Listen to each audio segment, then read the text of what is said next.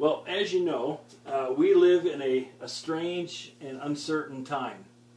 And more than ever, we need to be the church that God has designed us to be, which is why we're going through the series, We Are the Church. Moving forward, we all need to commit to keeping our faith in God and His plan for remaining faithful to attend, to connect, to serve each other, to faithfully and sacrificially give so we can continue to impact our world for Christ. You know, we can learn a lot from this first century church who lived in far more uncertain times than we do. I mean, they're the ones who were being truly persecuted for the faith. They're the ones who lived with the understanding and the potential for being imprisoned or even put to death, for meeting together as Christians, for sharing their faith with other people. And for us today, it's not always easy to do. But like the first century church, we need to operate within Jesus' strength. We need to operate within His wisdom and His commitment to the mission that motivated Him to put on flesh, to live a perfect life, to die an horrific death on the cross, and then rise again to secure our salvation. And it's that salvation we want to talk about today. As a church, we have the gospel. We have the good news of salvation. It's the second D of our mission statement. We want people to discover truth, which is what you find in God's Word. And then we want people to decide on Jesus. But we need to be clear on what that message is. See, when it comes to salvation, heaven, people tend to focus on good works or religious rituals and traditions that they think they need to do to earn God's approval.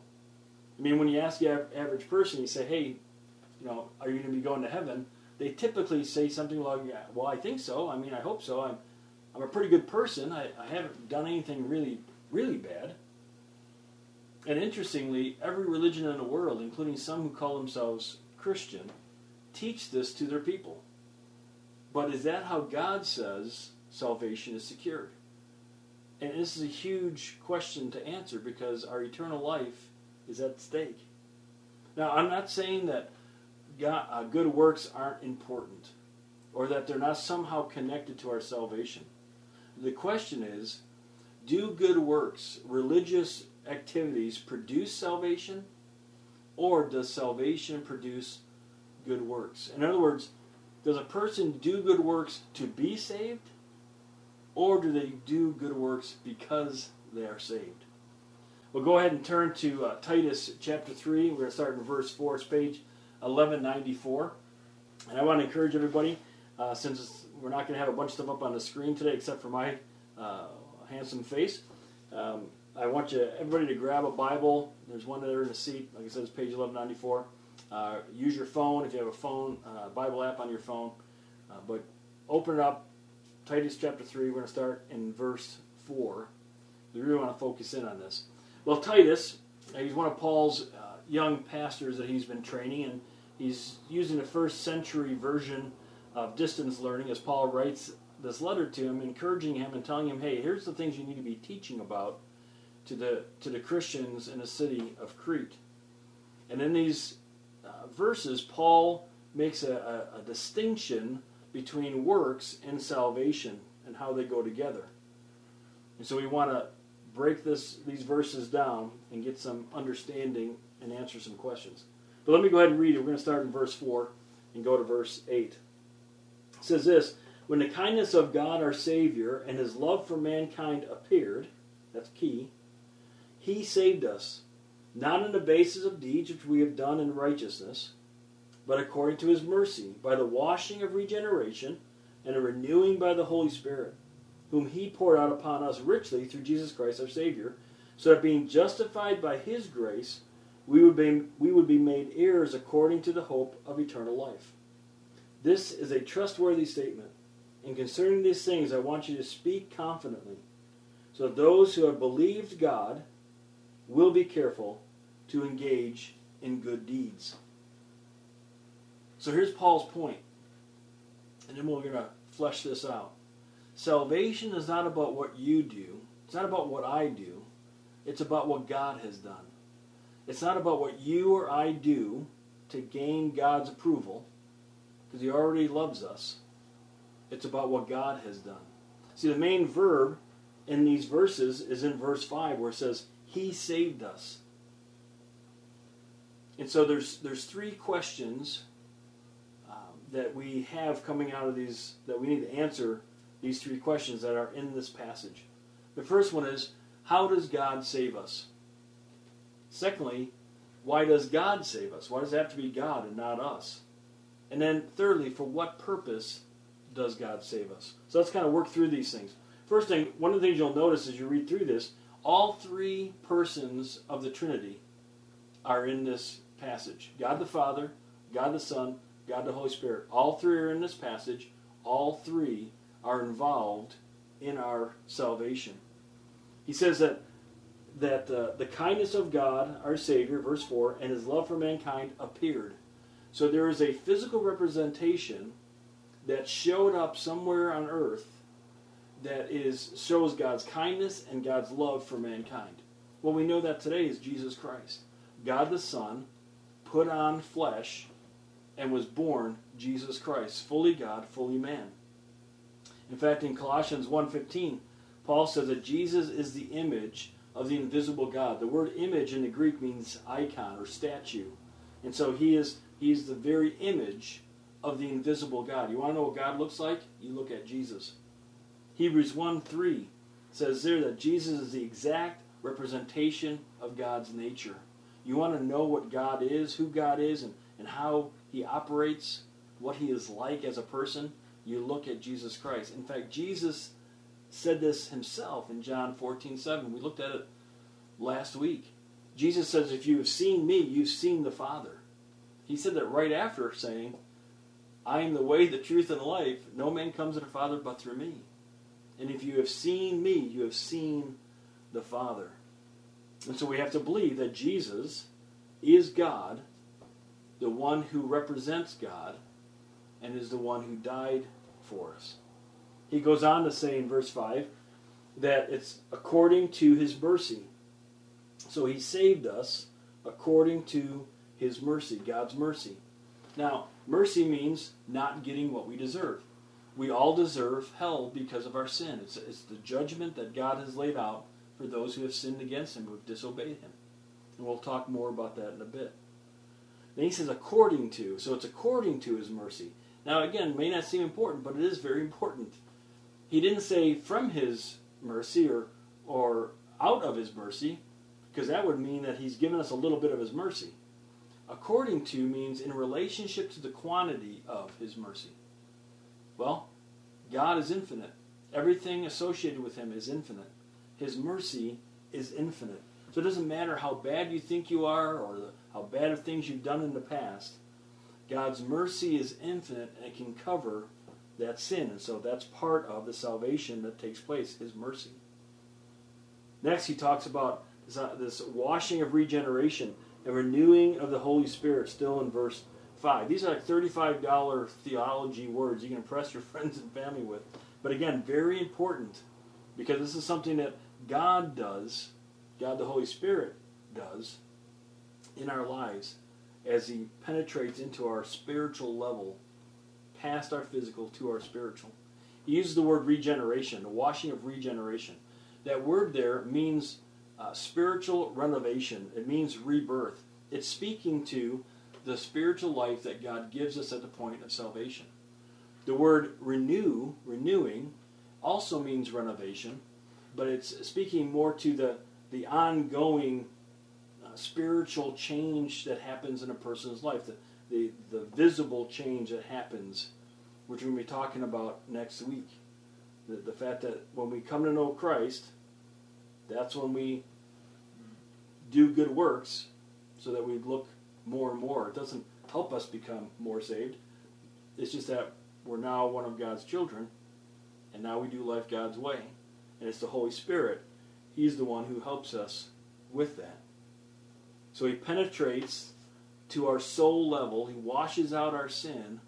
He gives us spiritual life, and then He gives us the power to live out that spiritual life that God calls us to. See, we can't give ourselves spiritual life, just like we didn't give ourselves physical life.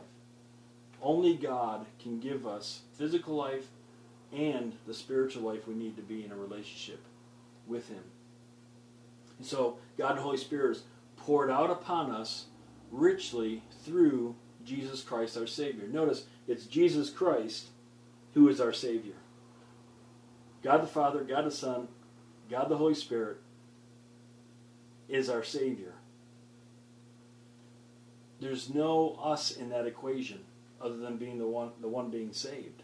We have no part in our salvation. It's all God, and it's only through Jesus Christ that we can have this work of God in our lives. He says He's richly poured out upon us richly. There again, this God is infinitely rich, and so God is going to richly pour out His Holy Spirit upon us, infinitely pour out His Spirit on us. It can take away whatever sin is in our life, no matter how bad we may think we are. Verse 7 goes on and says, so that being justified by His grace, we would be made heirs according to the hope of eternal life. Justified by His grace. So, justified is the Greek word for justified is a legal term. We're all going to stand before God one of these days as our judge. But those who have placed their faith in Christ, God is going to justify them. He's going to declare them not guilty. That's what that word means. He declares us not guilty of our sins at the moment where we place our faith in Christ Jesus. And it's by His grace. Grace means gift. And so it can't be something that we earn, because a gift isn't something that we earn. A gift is freely given. And so God freely gives us this salvation if we turn to Him in faith. He talks further, like we said, about the heirs according to the hope of eternal life. Jesus, as our Savior, then allows us to have eternal life, to have salvation. So, when does God save us then? If it's God who saves us, when does salvation happen? Well, according to verse 8, where he says, this is a trustworthy statement, and concerning things I want you to speak confidently, that those who have believed will be careful to engage in good deeds. Good works don't produce salvation. Salvation produces good works. It's those who have believed God who are to engage in good works. The biblical belief, the word believe in the Bible, typically means, and in this case it's what he's talking about here, the one who places their full weight of trust on something or someone. In this case, we put our full weight of trust on what God says about what salvation is. Paul put it this way in Romans 5:8. But God demonstrates His own love toward us in that while we were yet sinners, Christ died for us. If you put your full weight of trust on what God says, that Jesus died on the cross for your sins, then He will save you. He will declare you not guilty of your sins. He will wash you clean of your sin and give you the spiritual life needed through the Holy Spirit. So why does God have to save us? Why don't we have a part in our salvation? Well, because God says in verse 5, jump back, it's not on the basis of the deeds which we have done in righteousness. He says He saved us not on the basis of deeds which we have done in righteousness. See, here's the deal. Here's why we can't be involved in the salvation, working, somehow helping ourselves be saved. And I think sometimes the answer is so simple, it's difficult for people to grasp. But here's the deal. According to Jesus, sin is a heart issue. In fact, in Matthew 15, 19 to 20, he says, for out of the heart come evil thoughts, murders, adulteries, fornications, thefts, false witness, slander. So all these bad things that people do, it comes out of the heart. And these are the things which defile a man. What causes us to be at odds with God or separated from God is our heart, is our sin at the heart level. And you might be thinking, well, I haven't committed any or all of those sins, those things. But, I mean, let's be honest with each other. We've all had some evil thoughts at some point or another in our lives. I mean, think of the person who cut you off in traffic the last time. I mean, we have evil, wrong thoughts all the time. Add to that what Jesus said previous to this in Matthew chapter 5, starting in verse 21. He says about murder that if somebody hates somebody else, if you have hate in your heart, if you call somebody stupid, then it's as if you've killed that person and you are guilty of hell. And so, or you deserve hell. In other words, murder is bad, it's wrong, it's a sin. But the problem is, someone who murders, it starts in a person's heart, a hatred in their heart. And so if you have hatred in our heart, that's the sin that causes everything else that goes on. And that person is guilty of murder and deserves hell. And he talks about adultery. He says if a person has lustful thoughts about another person in their life, sexual thoughts about another person, they've committed adultery in their heart and they deserve hell. And so just having a thought about somebody else, even if you didn't commit adultery, but having that seed, that sin in our heart is what causes us to be guilty before God. And again, who hasn't done one or both of these at some point or another in their life? See, our problem is a heart issue that we can't fix. We can't penetrate to that depth. Maybe another way to explain it is this. If a person is doing good things, and they're doing it because they want to get to heaven, they want something for themselves, so they're helping people, they're doing nice things, they're saying nice things, they're doing religious activities in their life because they want to get to heaven. What's that motivation? What's motivating them? What's motivating them is selfishness. And we all know that selfishness is sin. And so if we're motivated by selfishness, and that's why we're doing good things, then the good thing that we're doing is actually sin. So where do good works come into play? Well, look again at verse 8. It says, so that those who have believed God, so those that have placed their faith, their full weight of trust in God, and what he says about what salvation is, will be careful to engage in good deeds. Good works are to be done after God saves you. God saves us, another way to look at it is God saves us to do good works for others. Those who believe God, those who have placed their full weight of trust in what God says about Jesus dying on the cross for their sins, are to be careful to do good works. If God saves us, then our good works can be done without selfish motives. If it's God who saves us, then all the good things that I do, all the religious stuff that I do, the being kind to people, has everything about the fact that I love God and I want to show Christ's love to others.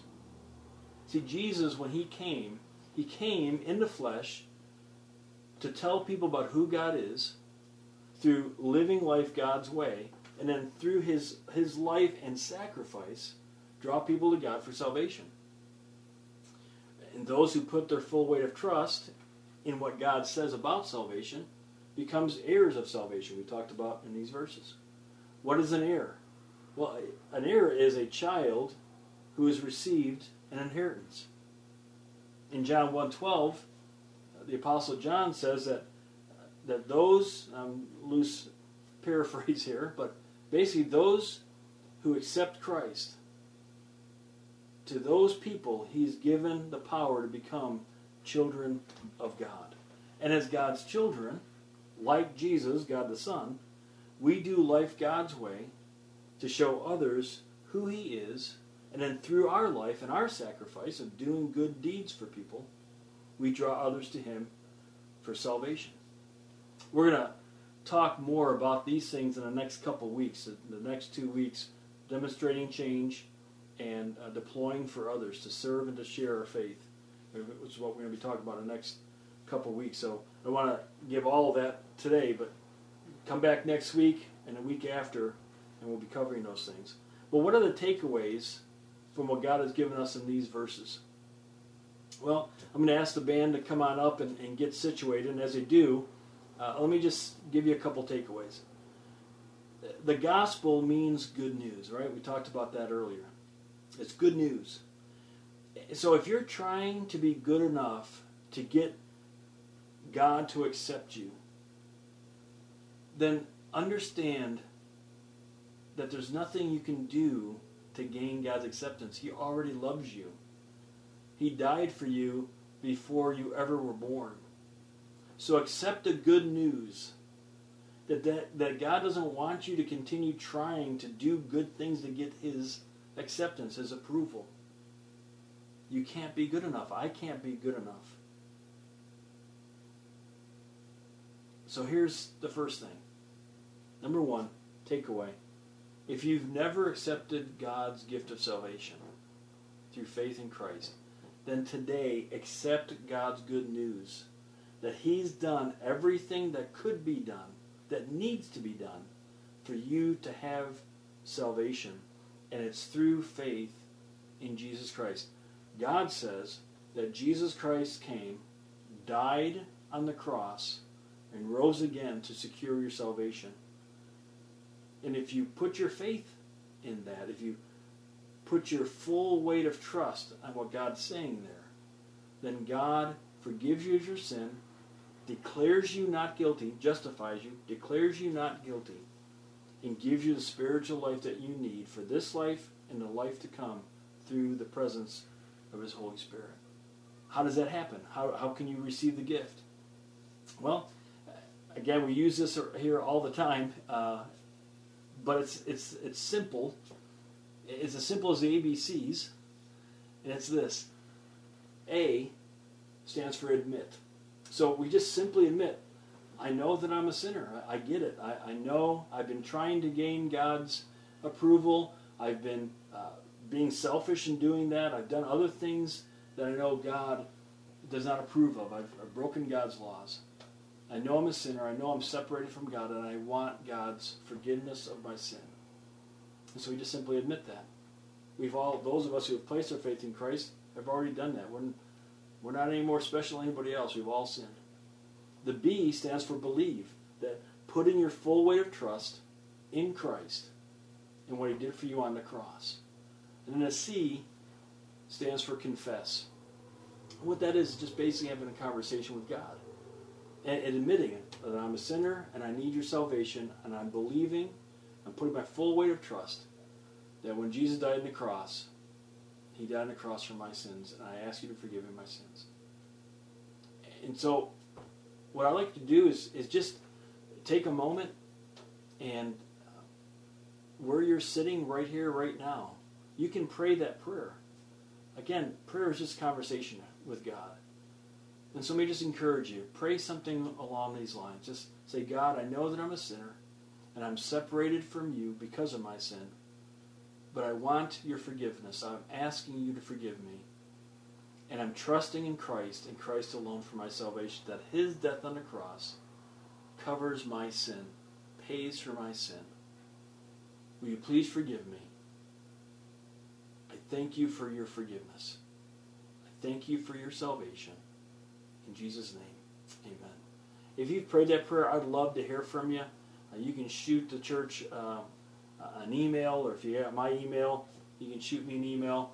Go up on our Facebook page and message me. I'd love to know that you prayed that prayer today. And the last thing is this.